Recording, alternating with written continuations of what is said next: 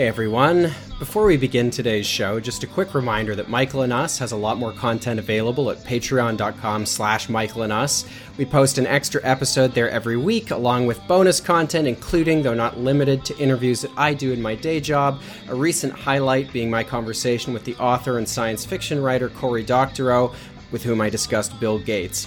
Recent Patreon episodes include an episode on Operation Coffee Cup and the LP once recorded by Ronald Reagan attacking socialized medicine, and a crossover episode with the Realpolitik podcast in which we discussed the Bruce Springsteen-Barack Obama collab Renegades, a podcast I hear is almost as popular as ours. You'll also get access to our full archive of well over 100 past episodes. So if you enjoy the free shows and want to hear more, please consider supporting us at patreon.com/michaelandus. We're very grateful to be able to partner with Jacobin Radio, so please don't miss other great podcasts on the Jacobin Network, like the recently launched Primer, a labor podcast about Amazon hosted by my colleague Alex Press. Now without further ado, on with this week's free episode of Michael and Us.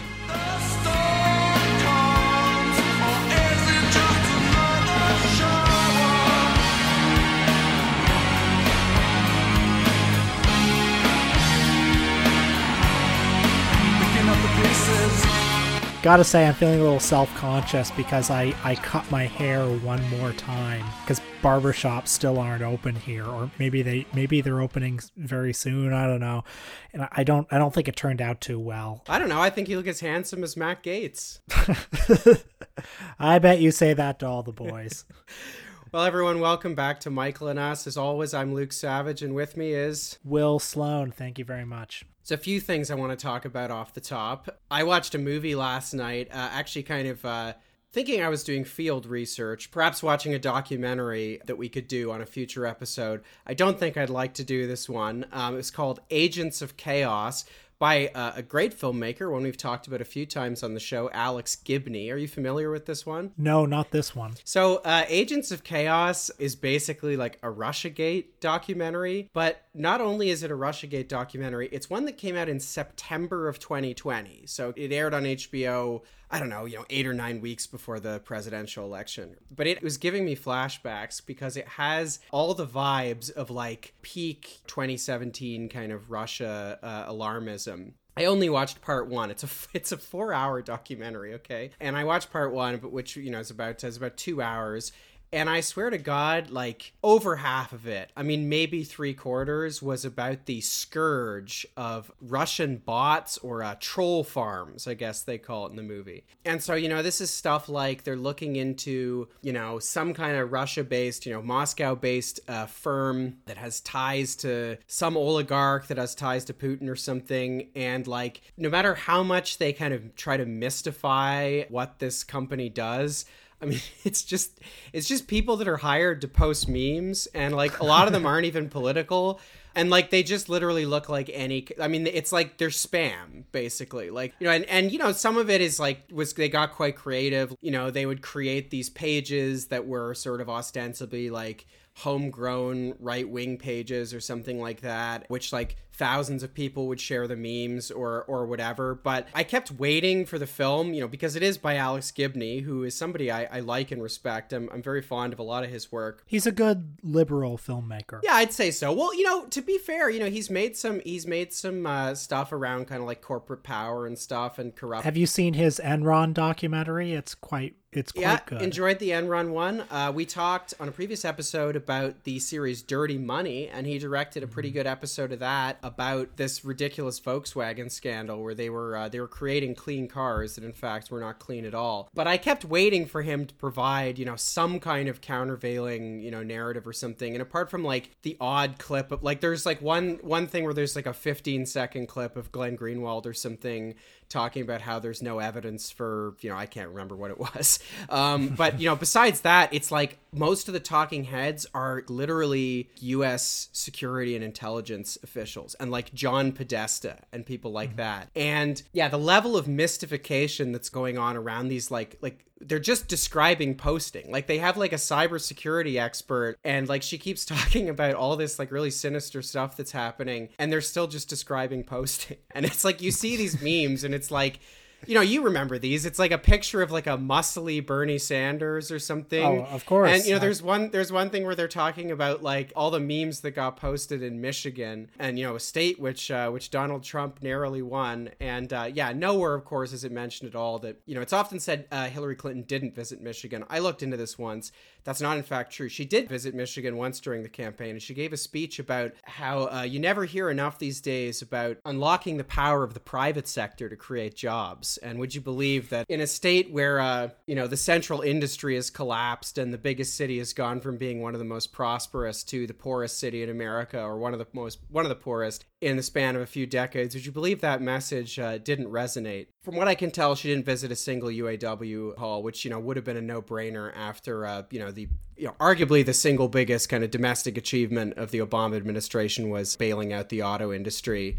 Could have tried to own that, but nope. Anyway, documentary doesn't get into that, but it does get into a lot of stuff about memes being posted by teenagers on the other side of the world. Well, in fairness, middle-aged and older people are very vulnerable to memes. If your parents have ever shown you their Facebook newsfeed, you'll see that. So one of my biggest problems with this stuff is that, like, I don't believe that people passively absorb, like, information that's in front of them. And I feel like in these conversations, there's too much of an implication a lot of the time that that's what's happening. I mean, of course, like, people do share, like, completely crazy and, like, fact-free stuff on Facebook.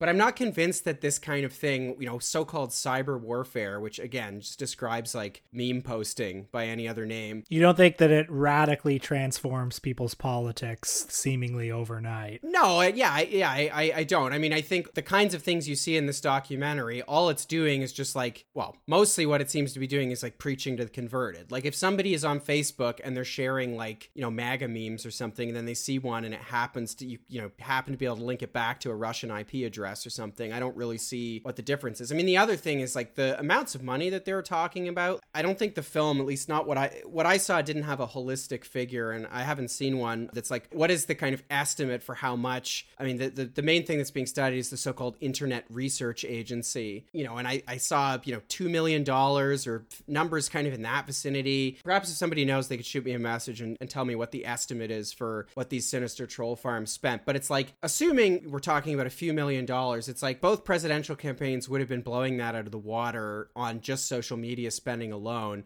I mean, a few $1 million in a U.S. presidential election is like the equivalent of like, I don't know, a weekend ad buy in like North Carolina on TV or something. I mean, or radio spot. I mean, it's nothing. It's just an absolute drop in the bucket. But I have to say that one thing that particularly frustrated me about this film and all the stuff around memes is that I actually have encountered this attitude in some of my past political work where, I've talked to like pretty experienced political operatives, people that I worked with, who really are convinced that these pages that basically post memes are doing some kind of like sorcery or magic, and that we need to like spend lots of time investigating them or whatever.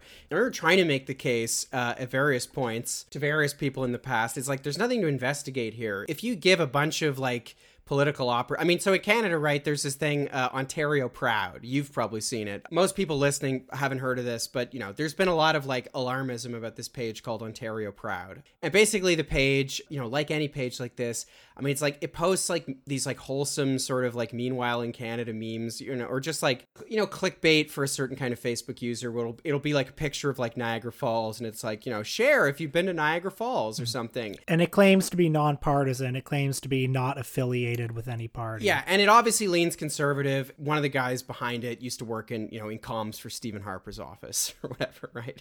So, I mean, it's, it's an astroturfed thing, and, like, these kind of memes that they use to build an audience, once in a while they'll drop something in about, like, share if you're sick of, like, the liberals auctioning off our future with their deficits, or, whatever the thing is. And yeah, like, I've felt there's been a lot of mystification around stuff like this, even in the press. The way it's talked about, it's as if there's something more going on here than just pretty conventional political communications, and like, I mean, it is just like a form of political advertising, basically. I guess it's qualitatively different if you can tie it to a foreign government or something like that. But I still don't think it was anything like as consequential in 2016 as this film I watched last night made it out. Of course, like every movie like this, one of the talking heads is Timothy Snyder, who goes off with these pretty generic insights about like tyranny and authoritarianism and stuff. I know we're only a few months into the Biden era, but it really was a flashback to like 2017, 2018 and that culture. And I, for one, would like to thank Joe Biden for, well, I was going to say putting a stop to it, for kind of like reducing it by about 30% for like a few months, and it's going to all come roaring back ahead of the midterms, I assume. There you go. You hear that, folks? Luke is eating crow. He has put his words on a plate, and he has eaten them. Speaking of not great films by good filmmakers that we like, I do think we'd be remiss not to say, R.I.P. to a real one. Donald Rumsfeld has gone to that that great known unknown in the sky. And I had to look back to find the episode, but it was all the way back in episode 71 that we dealt with the Errol Morris documentary, whose name I'm now forgetting. Was it? It was called The Unknown Known. The Unknown Known. That was the movie that watching it made me wonder if Errol Morris really was all he's cracked up to be. I don't know. Jury's still out on that, perhaps. Well, because it's basically the Fog of War if the Fog of War was not interesting at all. And it's he just lucked out with the Fog of War that he had a subject that was, a pretty good talker and a relatively reflective man. And then he tried to do that exact same format on like 10 things afterwards, and it just fucking failed every time. the thing in the Rumsfeld movie where all the interview segments are interspersed with all those like scenes of like memos flopping about. Morris always makes his documentaries these days really fancy with like the Danny Elfman musical score and the pretentious images of the Lincoln statue or whatever. When did that movie come out again? I think Obama's second term, I want to say, like 2015. It's funny because it feels like such a kind of mid 2000s, like it feels like a product of that era, sort of after the like initial jingoism around the war on terror in Iraq had kind of dissipated, after the Democrats retook the House in the 2006 midterms, when there started to be like sort of the mainstreaming of like friendly criticism around the Bush era, where it was like where the level of criticism in the mainstream that was permissible was like, oh, these people were too idealistic about what they thought they could achieve, or like they were misled by bad intelligence or whatever. It feels like a product of that era, because it's, I think, endeavoring to depict Rumsfeld as a flawed figure, but it's still trying to depict him as like, this guy was a workaholic, he was trying to be a big thinker about geopolitics, and he was a public servant, and whatever else you might think of him, yada, yada, yada. The kind of stuff that's now appearing in obituaries of Rumsfeld. What it wanted to do was to get Rumsfeld to admit some sort of wrongdoing, and then people could feel better about him in a way. Like, one of the appeals of the Fog of War actually is that people walked away from it thinking, at least that McNamara feels a little bit bad about it. He's really not that bad a guy. And a criticism you can lob at the Fog of War is, even though it is, I guess, a critical film about America's intervention in Vietnam, you can leave it feeling better about America because, well, at least this fairly smart and thoughtful man is still wrestling with his mistakes many years later. The Donald Rumsfeld movie refuses that catharsis. And I mean, the nicest possible spin you could give the Donald Rumsfeld movie is that it really exposes the banality of evil, because it's just, 90 minutes or 2 hours of Rumsfeld talking and being this impenetrable wall that no self-reflection will get through. But I mean, there's an awful lot of time to spend with Donald Rumsfeld. I actually thought about The Unknown Known when we were watching the movie for this episode, because I thought, well, why am I enjoying this movie a little bit more than I enjoyed The Unknown Known? And I think it's just because like more stuff happens in the movie we watched for this episode. We get to see more different kinds of asshole. Yeah. So before we get to the movie, I did have one more thing I wanted to share off the top here. I'm grateful to forgive me, I'm forgetting the name, whoever sent me this, but this was a piece from Media Matters back in 2016. 2006. By the way, whenever I hear Media Matters, the first thing I think of is a TV debate between Bill O'Reilly and Paul Krugman from like the mid-2000s, where Paul Krugman quotes something that Bill O'Reilly says to him, and O'Reilly was like, listen, I know you don't listen to The Factor, so where did you get that quote? I'm just curious. And Krugman goes, Media Matters. And Bill O'Reilly goes, Media Matters? You think they didn't take that out of context? Do your own research, Krugman. Anyway, that's what I think of every single time. Well, I know what I'm going to be watching later tonight over dinner. But yeah, so this was a Media Matters post that someone sent me from 2006. It's basically a roundup. It's called Mission Accomplished, to look back at the media's fawning coverage of Bush's premature declaration of victory in Iraq. And I was thinking about this partly because of Rumsfeld, but also because I've been revisiting season 1 of the Blowback podcast, which of course dealt with the Iraq War and kind of lead up to it. And, you know, there's obviously some great clips of Donald Rumsfeld in that. Another reason I was thinking about this is because it features prominently the, disgraced former media personality. Maybe disgraced is too strongly a word. I'm sure he's still doing pretty well. Chris Matthews, who I once wrote an essay about that I was just revisiting. But Matthews is quoted pretty copiously here. He began a segment of his show Hardball by asking the guests, who I guess were Ann Coulter and Pat Cadell, who's a Democrat in quotation marks, what's the importance of the president's amazing display of leadership tonight? He goes on to say, I mean, this is crazy. So they're talking about the stunt where Bush landed on the aircraft carrier, and Matthews here is asking them about it. He says, "What do you make of the actual visual that people will see on TV, and probably, as you know, as well as I, will remember a lot longer than words spoken tonight? And that's the president looking very much like a jet, you know, a high-flying jet star, a guy who is a jet pilot, has been in the past when he was younger, obviously. What does that image mean to the American people? A guy who can actually get into a supersonic plane and actually fly in an unpressurized cabin like an actual jet pilot." So, I mean, there's probably like a dozen more Matthews quotes in exactly the same vein. You know, he goes on to ask. Does he talk about George W. Bush's package on that day? Do you remember that? It's funny you should ask. He's a few minutes later in the segment, he turns to one of the guests and he says, "Let me ask you, you were a congressman all those years. Here's a president who's really nonverbal. He's like Eisenhower. He looks great in a military uniform. He looks great in that cowboy costume he wears when he goes west. I remember him standing at that fence with Colin Powell. Was that the best picture of the 2000 campaign?" He then turns to Ann Coulter and he says, "Ann, you're the first to speak tonight on The Buzz. The president's performance tonight, redolent of the best of Reagan. What do you think?" And then Coulter just said, "It's stunning. It's amazing. I think it's huge. I mean, he's landing on a boat at 150 miles an hour.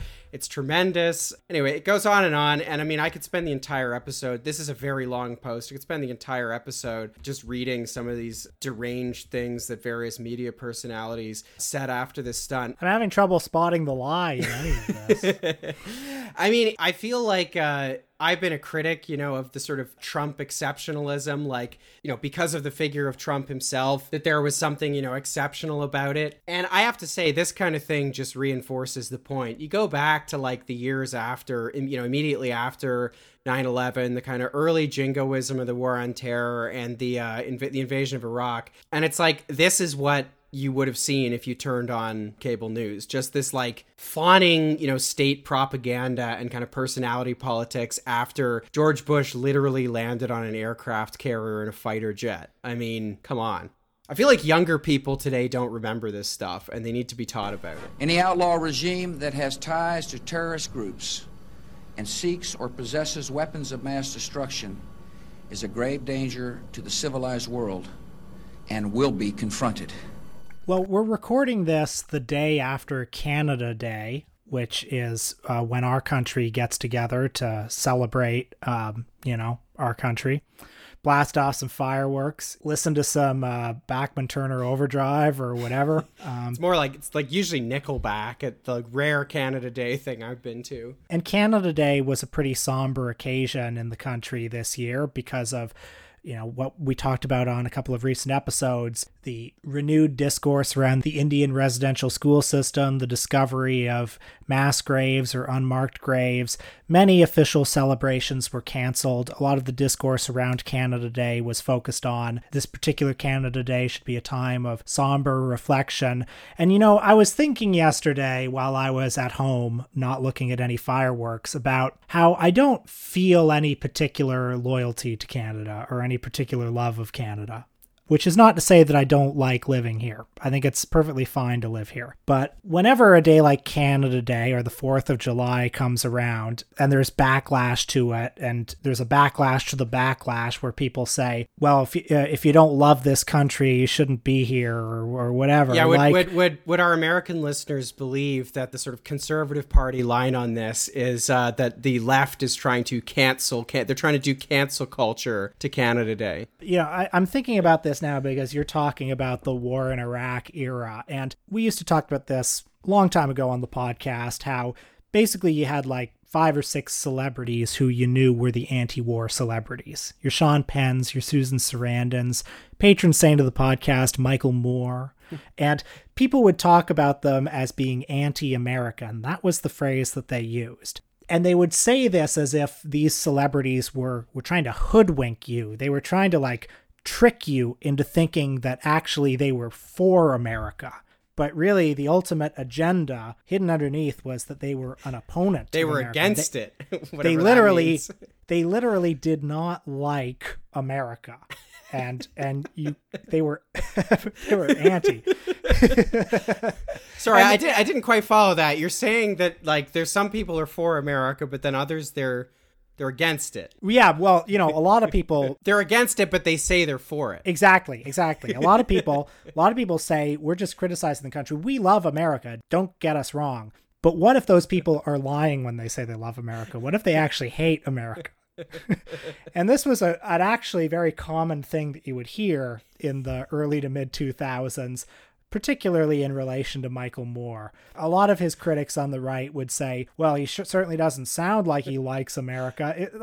Very witch hunt kind of language. Summed up perhaps best in the masterful film, which we revisited long, I think, before episode 71, the aptly titled Michael Moore Hates America. Well, you remember in that movie, the delightful host of it would go around and he would ask people, Albert Maysles or Penn Jillette or whoever he'd roped into being in front of the camera, do you think Michael Moore hates America?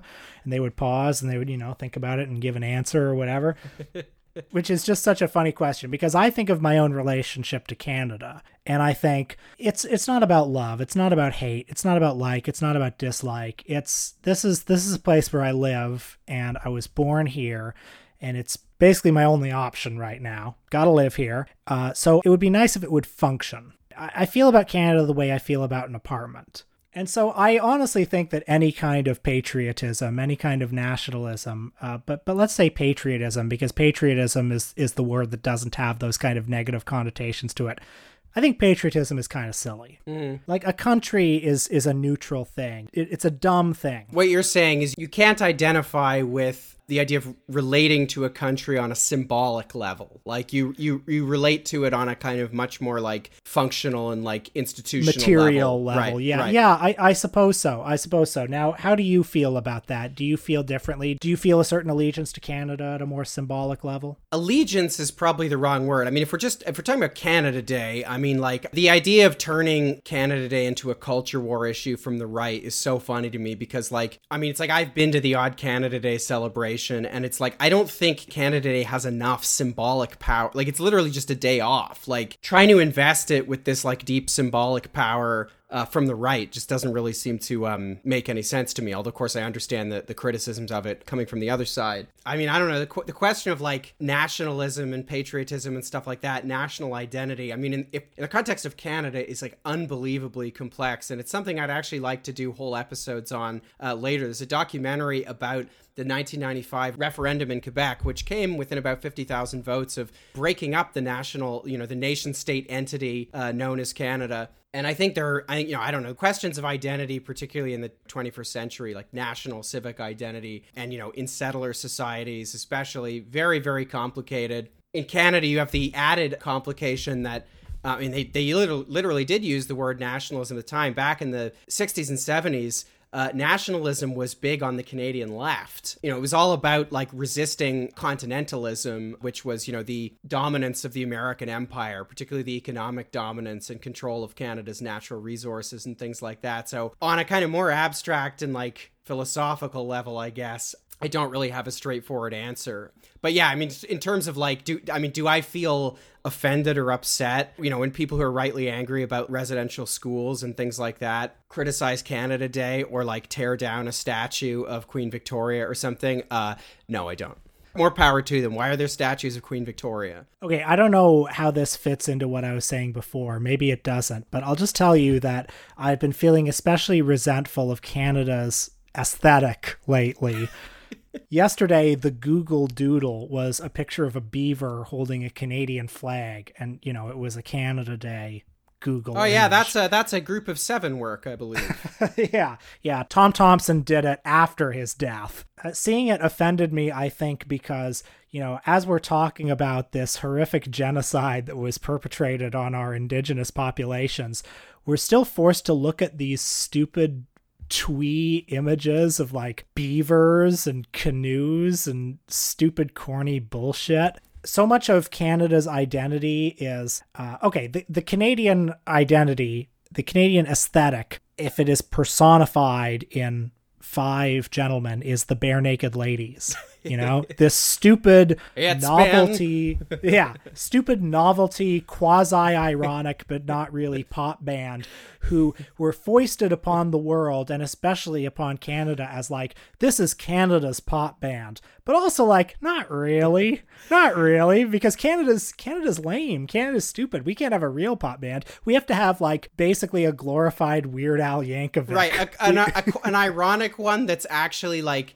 so ironic that it's just earnest. Yeah. Although, Will, I see your bare naked ladies, and I will raise you Moxie Fruvis. Well, okay, I didn't bring up Moxie Fruvis because I felt, I should have brought up Moxie Fruvis. I thought that Moxie Fruvis carried just too much baggage at this point to drop in, but Moxie Fruvis is Canada because it's this incredibly corny, incredibly like twee, stupid, smug, self-satisfied band, like that awful song that they did, My Baby Loves a Bunch of Authors. Yeah, we'll drop that in. Oh god, just a band that's all about, I don't even want to talk about them. They're so fucking awful. They're the bare naked ladies, but with a extra element of like granola bar pseudo progressive politics, and that turns out one of them's a sexual predator. See my story reading, baby. You should hear the things that she says. She says, "Hun, drop dead. I'd rather go to bed with Gabriel Garcia Marquez. Cuddle up with William S. Burroughs. Leave on the light for bell hooks. I've been flirting with Pierre Burton cause he's so smart in his books. I like to go out dancing. My baby loves a bunch of authors. My heart's so broke and bleeding. Baby's just sitting there doing some reading." Mr. President. Great job. I'm proud of you. I think we won the day, sir. I didn't run as someone to unify Washington. I ran to change Washington. I had really started to think about a Donald Trump presidency. He could bring the fight to a town that badly needed it. You know, when I first heard that term, I hated it. I said, oh, that's so hokey. If people are gonna drain the swamp, like the president wants to do, they need better information about how this place is broken. And that's my mission in Congress. Well, our movie on this episode is called The Swamp. It's a 2020 HBO documentary directed by Daniel DeMauro and Morgan Pem. I'm sorry if I'm mispronouncing that.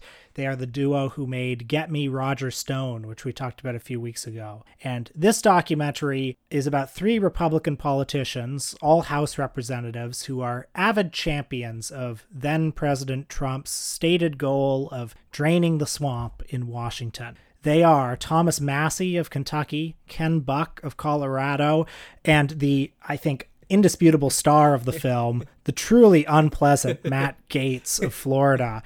And also in a prominent supporting role is Democrat from California, Ro Khanna, who seeks to build bipartisan legislation with Gaetz. This is a movie that's not entirely dissimilar to the genre of documentary we like to call the politics what a concept movie, but it's better than those usual types of movies. First of all, it's a better piece of filmmaking than your typical Alexandra Pelosi documentary. It's more tightly focused. The camera is usually in the right place. I love how we've been doing this podcast for so long that you'll just casually invoke the specter of Alexandra Pelosi movies and assume that people know what that means. That is an actual, like, Alexandra Pelosi, Nancy Pelosi's daughter, for people that don't know, is a very established documentary filmmaker, and we've watched a number of her. Will is, in fact, a budding scholar of her work, and I hope writes about it at some point. This is a more cynical movie, or at least a less credulous movie than the typical Alexandra Pelosi film. It goes in with the assumption that the system is broken, and it doesn't exactly end with reassurance that, by golly, what's right about America is enough to make up for what's wrong with America. A lot of time is spent with these three Republicans, one in particular, and I guess I appreciated the opportunity to spend that time with them and get a better sense of how they view themselves.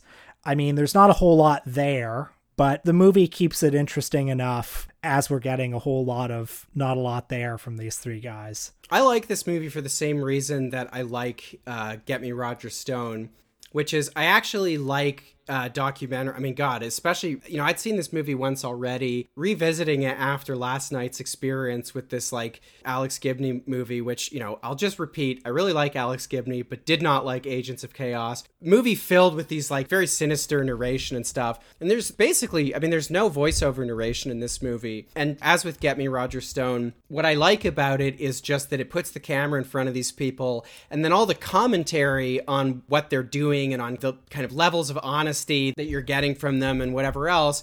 That's all done through kind of juxtaposing the things they say to the filmmaker's camera to, like, the things they're doing in public and saying on TV and things like that. And I like that. I think there's something of a trend, it's throughout the culture, but especially you see it in a lot of, like, political documentary filmmaking these days. A trend which kind of suggests that, like, if you put somebody like Matt Gaetz in a film, if you put literally anybody with an R beside their name in a film, you need to be, like, screaming about the fact that they're evil all the time.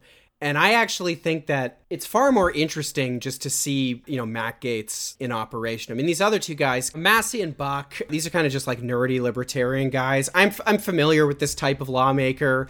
There was a guy, God, I can't believe I remember this guy's name, but there was a guy in Canada by the name of Brent Rathgeber. I think in 2014 or 2015 resigned from the federal Conservative caucus in Canada. And he was one of these kind of original, like, Reform Party guys who in the 90s, they were basically like drain the swamp people. They were like, they were campaigning all this, like, gruesome, like, grotesque, revanchist social conservatism as well. But their big message, and one of the reasons they were able to get so many votes across the country, was because they had this, like, anti-corruption, like, we're going to reform the system, we're going to end patronage kind of message. And a lot of that was bullshit, but there were a few of these guys that, like, at least did have enough of a kind of independent streak. They never got into cabinet, they never seemed to want to or to expect to. And, this guy Rathgeber had some bill, some stupid bill about, like, union disclosure or something. And his own party gutted it at committee. So then he resigned and he became a prominent critic of the government. And he sat as an independent MP. And, it's like, I don't agree with a guy like Brent Rathgeber about really anything. But on a certain level, given how many just, like, trained SEALs are in elected office these days, you have to respect any kind of streak of independence. And to give them their due, Thomas Massey of Kentucky, who is just like, he's like a nerdy libertarian who doesn't believe climate change is real, and yet is nevertheless the greenest member of Congress. Lives in a solar powered house. Says he hates pollution, and it's just like, how can anyone hate CO2? It's like a man made thing, and it's plants needed to breathe. How can you hate anything like that? And Ken Buck of Colorado is a founding member of the Freedom Caucus, which I'm sure everyone will remember. He didn't think it was the goal of the Freedom Caucus to ascend to party leadership, but rather to serve as the conscience of the Republican Party. And he believes that the Republican Party has fallen astray of its stated principles of fiscal responsibility and personal accountability. And by the end of the film, he's quite discouraged. The Freedom Caucus is sort of in shambles because its base is so pro-Trump that they can no longer really criticize Trump from the right without the risk of a primary challenge. So, Trump is passing these budgets that Ken Buck thinks are wildly irresponsible, profligate in their spending, but he can't really say anything or rally any of his other former Freedom Caucus. Here's the thing about guys like this, and we're going to talk mostly about Matt Gaetz, because this film is mostly a film about Matt Gaetz, frankly. The thing about libertarian guys like this is that if you just isolate what they say about like the basic day-to-day workings of government and stuff like that, like a lot of it is not wrong. I mean, I don't share their conclusions. They think like the United States federal government is just like, by virtue of being the federal government, is this irredeemably corrupt institution. And they think all kinds of, like, they just think spending of any kind is like corrupt or whatever. But, they're not wrong about certain things. I mean, there's a scene where Thomas Massey has this, like, he's printed out like a budget that they're supposed to vote on. It's like 3,000 pages or something. And he's like, it's piled up on his desk. It's just this tower of paper. And, he's not wrong that, like, the way the lawmaking process actually works a lot of time is, like, something like this gets tabled. If you're a rank and file member, you probably haven't really had any input in it. You haven't really been there to see how the sausage gets made. Your party whip tells you how to vote. You got 2 hours to read this, like, 3,000 page piece of legislation that is allocating trillions of dollars.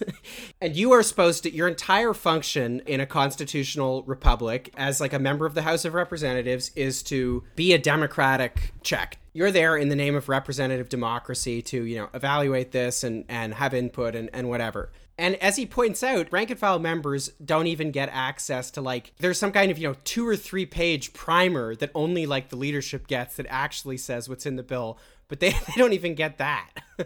and if you run afoul of the leadership, you're not going to get on committees. So, he's not wrong that, if you're a member of Congress, especially like just an average member of Congress, and you have like even a minor streak of independence, like this guy votes against his party like 25% of the time. That's a pretty high rate of dissent. It's certainly above average, although it's not that high. But, you get some huge piece of legislation like a budget, and your party whip tells you how to vote on it.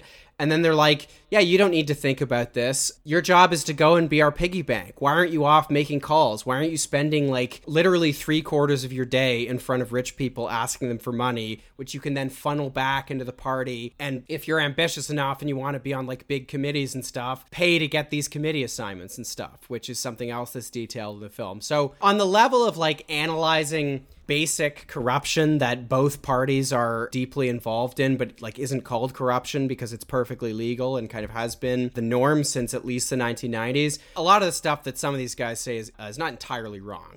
The hierarchy of power in Washington, D.C. is special interest groups, leadership, rank and file members. It's who can raise the money, and the special interest groups control the money. The lobbyists. That's the swamp. Members of Congress are expected to pay for their committee assignments. $200,000, $500,000. It becomes a perpetual campaign. Owen Gleiberman had a funny line about him in his Variety review. He said, if you had to describe what his job is, the most accurate thing you may say is that Gaetz is a congressman who plays a congressman on TV. And this is actually pretty close to how Gaetz describes himself in the film. He more or less states that he believes power comes from generating conflict and also from being able to go on TV frequently. He loves Trump. He loves having access to him. Trump loves him because Gaetz is in his late 30s. And I mean, I don't want to say he's photogenic. Perhaps he is compared to certain of his colleagues. You brought up the Variety review, and he had a pretty good description of Gaetz. He said, Gaetz is a real piece of work. He's at 38. He's got the baby-faced, handsome but not too dashing, smile by committee looks, and easy talking facility of a jock bro who was popular in high school and is now a mid-level bank manager, which I think is about right. But there is an incredible scene in this movie where it's like the day of like the Mueller report dropping or something. And, Matt Gaetz literally has Donald Trump on speed dial, and he tries to get through to Trump, I guess, on his cell phone, goes through to the answering machine, and he's like, "Hey, Mr. President, it's your favorite congressman. Today's a great day to be an American." And then he hangs up and he's like, "All right, I'll try him at his office." And then you get to listen to him, like you see him have a conversation with Donald Trump, and Donald you get Trump, to hear Trump basically on the other end saying, "You're a beautiful boy. You're terrific." He's like, "You're so handsome. You look great in your little suit. You look beautiful at your piano recital. You made your mother and I very proud." And then Gaetz is saying, like, "Did you see I wore the shoes? I wore Melania's favorite shoes." Yeah, there's a scene at the beginning of the movie where he's putting his face on. He's like contouring his face, and he's like, "Yeah, the most important choice of the day. Which tie do I wear?" And he puts on these shoes, and he's like, "These are Ivanka's favorites. She told me so." Yeah. So anyway, Matt Gaetz considers himself to be a rebel within the Republican Party because he has such against the grain opinions, as he is against lobbying. He is against dark money, allegedly. As I said earlier, he's working with Ro Khanna of California on legislation to limit the president's power to declare war. Needless to say, when it comes to corporate lobbying, he's selective in his outrage. Well, one of the things that comes up in this Khanna-Gaetz sort of bromance scene is Gaetz is going through a list of reforms that he supports, which Khanna does too. And one of the things he says is independent redistricting commissions. And, I just happen to know that there's been a bill about exactly that issue that just went through the House in the form of H.R. 1, which we've talked about, now S1, the For the People Act, which among the things it includes, it would create exactly this, an independent redistricting commission to limit gerrymandering or eliminate gerrymandering, I should say, in House districts. So I looked up what Matt Gaetz had said about H.R. 1, and I found my way to his website here. Headline, Representative Gaetz, H.R. 1 isn't about elections, it's about power. McConnell rejects voter suppression claims. And then, Gaetz is quoted as saying, he said this on Hannity, H.R. 1 isn't about elections, it's about power. What will the Democrats do with that power? Blah, blah, blah. Then he goes on to talk about how H.R. 1 is cancel culture or something. Of course. So, the rebel Matt Gaetz, would you believe, when there was actually a comprehensive bill to reform elections, literally just towed the most generic Republican Party line on this. We also hear him more or less say that exact thing in this movie when he's having a drink with former Congresswoman Katie Hill, who I guess they have a certain friendly rapport together, but they're having a debate and they agree that gerrymandering is bad, but she presses him on why he's not for H.R. 1. And that's indicative of why this documentary is better than most of its ilk, because in a typical documentary like this, you would just see these two people and they would unite over certain platitudes like, well, gosh, we put a damn man on the moon, and isn't that terrific? And we can really do anything when we put our minds to it. But instead, the movie has a scene like that where they actually debate and she pushes him and he can't really answer. I was disappointed that we didn't get to meet Matt Gaetz's large adult son in this movie. He does not make an appearance. Were you aware of this? No, tell me more. So Matt Gaetz, which, we should say, obviously, I'm assuming everybody's know this already. Obviously, Matt Gaetz was in the news recently, starting in March, because of, these allegations that he had a sexual relationship with an underage woman. And then, later, I guess in April, it was reported that several sources told CNN, would it astonish you to learn that Gaetz showed nude photos of women he'd slept with to lawmakers, allegedly on the floor of the House, according to this story. Anyway, I'm assuming everybody knows that, but I did want to drop that in. But yeah, so Matt Gaetz has a teenage son who he adopted named Nestor, who is 20 years old. Matt Gaetz, I think, is only 38. So I think that qualifies him as a large adult son. He also grew up in the Truman Show house. And in the documentary, he's, I guess, both saddened and bemused that Jim Carrey later went on to draw a mean portrait of him. One of many not very good paintings that Jim Carrey has done of Republican politicians. I think the only friendly criticism I have of this movie is that the sort of voice of reason figure, you know, we hear from these various politicians, and obviously, like, you know, Ro Khanna doesn't say anything disagreeable, and Barbara Lee also briefly appears, and of course she doesn't say anything disagreeable either. But the sort of nonpartisan voice is this Professor Lawrence Lessig, this Harvard professor. And, you know, a lot of what he says is quite correct. He talks about the reforms that Newt Gingrich brought in, which essentially turned members of Congress into kind of piggy banks for their parties, created this endless cycle of just, you know, where members of Congress basically exist to be fundraisers a lot of the time, funnel money back into their parties. And, you know, this is a big reason, you know, Newt Gingrich started this, Nancy Pelosi continues it to this day. It's a big reason why, I mean, God, there's all this talk about the filibuster and stuff. I mean, rightly, I guess, but I mean, if you want to talk about why, like, nothing good ever seems to come out of Congress, I mean, stuff like this is a really big reason. I mean, I guess during the 2016 and 2020 Democratic primaries, this stuff came up a lot, courtesy of Bernie, but we just don't hear about it a lot at all. This stuff around the filibuster and various Democratic reforms and bipartisanship and all, you know, all these kind of debates, like, oh, we can't come together, and all that stuff is always talked about on the level of, like, ideas, like as if, you know, Joe Manchin and Kyrsten Sinema and people like that just have some kind of opposition to this stuff, just based in kind of bad arguments that they have, as opposed to, like, I mean, the swamp is real, right? I mean, it's like there was a reason why Donald Trump was able to score points, particularly against Hillary Clinton, by using a phrase like drain the swamp. People hate this stuff. People hate the way Congress operates. I have seen, you know, some of the left-wing members of Congress, like AOC, have started to, I think it was a few weeks ago that she did an interview, I think on CNN or perhaps MSNBC, where she was tying Manchin's behavior to organized money. And I think that really is the correct way of looking at a lot of this stuff. But so, you know, Lawrence Lessig appears throughout this movie, and a lot of the stuff he talks about is quite true, but then inevitably, you know, he has this kind of annoying centrist rhetoric that he applies to everything, where, you know, you see him giving like some kind of public lecture where he's saying, you know, we need a democracy that's above party and beyond party.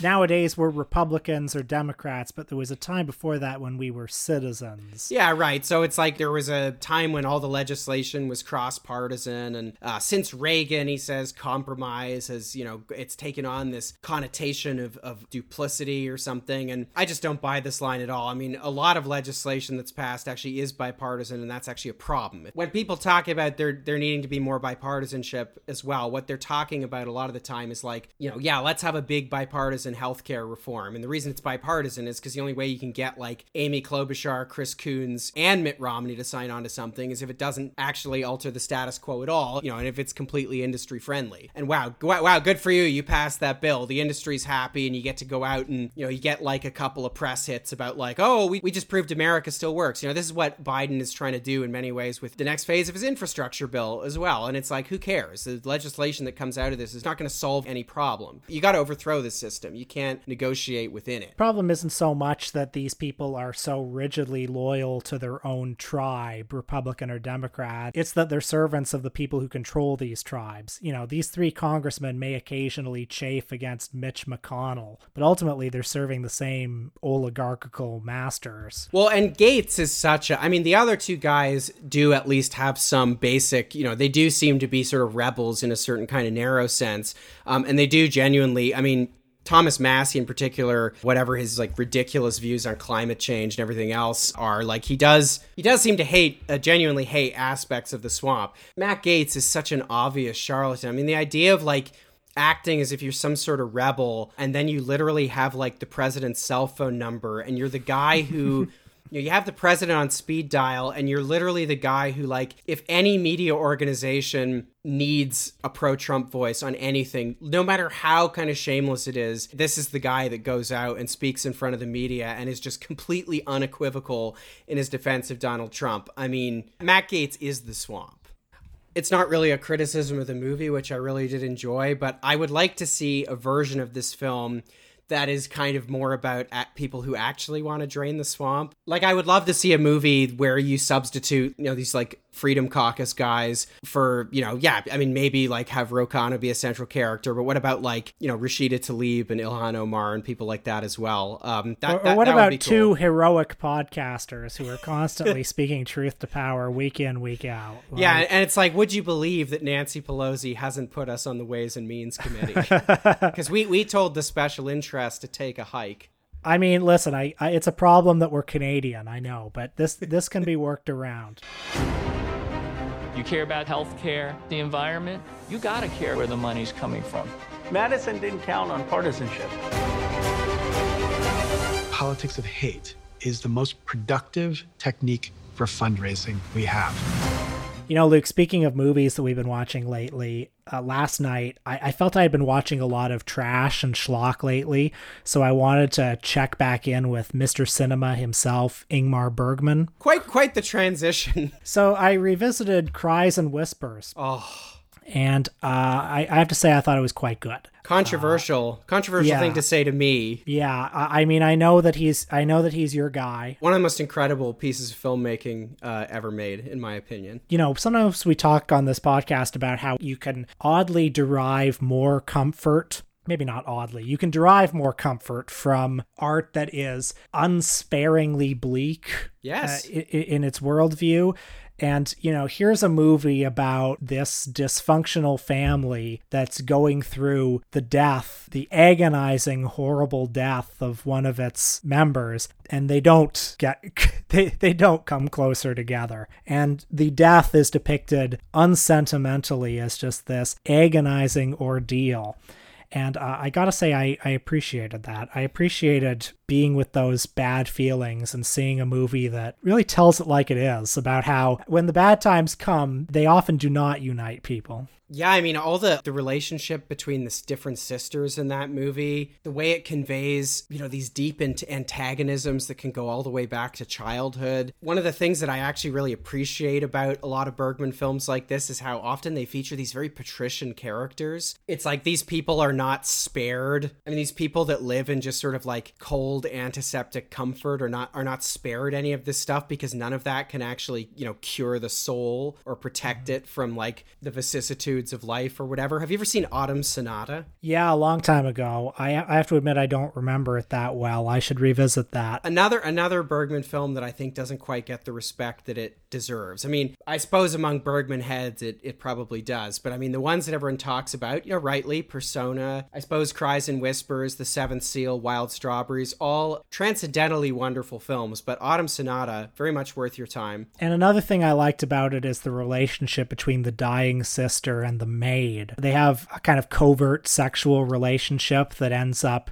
coming out at the end of the film, and the other two sisters are very scandalized by this. And I like how this is the one bit of happiness that is available in the awful world of this film, is as you're dying of cancer, maybe you can get a little bit of relief in this affair with your servant that would never survive under normal circumstances. Well, I'll tell you, but I mean, this makes me want to watch a Bergman film again, but I'll tell you a film I watched since you know, the 4th of July is coming up, or in fact may have even arrived by the time many people are listening to this. I recently watched a film featuring a little actor you may have heard of by the name of Mel Gibson, a film called The Patriot. Have you ever seen it? Oh, yeah. I'm a huge fan of Mel Gibson. Not so much his movies. more his political views. I saw The Patriot, believe it or not, in school. I think like in middle school, I want to say, as part of a history class. You know, classic situation of like a teacher asleep at the wheel being like, put on a fucking movie. So you know? I actually kind of like The Patriot, although it does have a couple of scenes that are like almost embarrassing to watch with the like the patriotism stuff. There's the scene after, like, you know, Mel Gibson, the eponymous patriot, it turns out, he said like, you know, fuck it, I'm going home, you know, my son has been killed, I can't join you guys at the big battle that's coming up. You know, they're all marching off to the front, you know, through this big field, and then they see off in the distance, could that be a flag waving above the, you know, above the corn or whatever? And it's Mel Gibson just like riding up to the unit, waving this flag on a horse. And, you know, there's like swelling music, and it's like, I think slow motion at one point. And it's like, yeah, an embarrassing scene to watch. Or later when they're defeating the British, when Cornwallis and his brigands are in full retreat towards Yorktown, and Mel Gibson confronts the perfectly evil Jason Isaacs character. It can't just give you this like, hello, my name is Inigo Montoya sort of like catharsis of revenge. There has to be all this like, flag rippling in the breeze, like all these kind of slow motion cuts and stuff. And yeah, it's pretty embarrassing. But the battle scenes are good, and young Heath Ledger is good. Anyway, since we just watched Hamilton for probably one of our most popular Patreon episodes in a while. Yeah, shame on you people, by the way. It was fun. I mean, it's fun to see like a competently executed sort of film about the American Revolution, even if it was like as kind of dumb in some ways as you'd expect from a movie starring Mel Gibson. Well, folks, that's 2 movie recommendations for every conceivable mood: Cries and Whispers and The Patriot. And Hamilton, available on Disney Plus. If you want to learn about the Founding Fathers. Now watch this drive. Hey, who left all this garbage on the steps of Congress? I'm not garbage. I'm an amendment to be, yes, an amendment to be. And I'm hoping that they'll ratify me. There's a lot of flag burners who have got too much freedom. I want to make it legal for policemen to beat them, cause there's limits to our liberties. At least I hope and pray that there are, cause those liberal freaks go too far. Well, why can't we just make a law against flag burning? Because that law would be unconstitutional. But if we change the Constitution... then we could make all sorts of crazy laws. Now you're catching on. What the hell is this? It's one of those campy 70s throwbacks that appeals to Generation Xers. We need another Vietnam to thin out their ranks a little. What if people say you're not good enough to be in the Constitution? Then I'll crush all opposition to me, and I'll make Ted Kennedy pay. If he fights back, I'll say that he's gay. Amendment, they ratified ya. You're in the U.S. Constitution. Oh, yeah. Doors open, boys.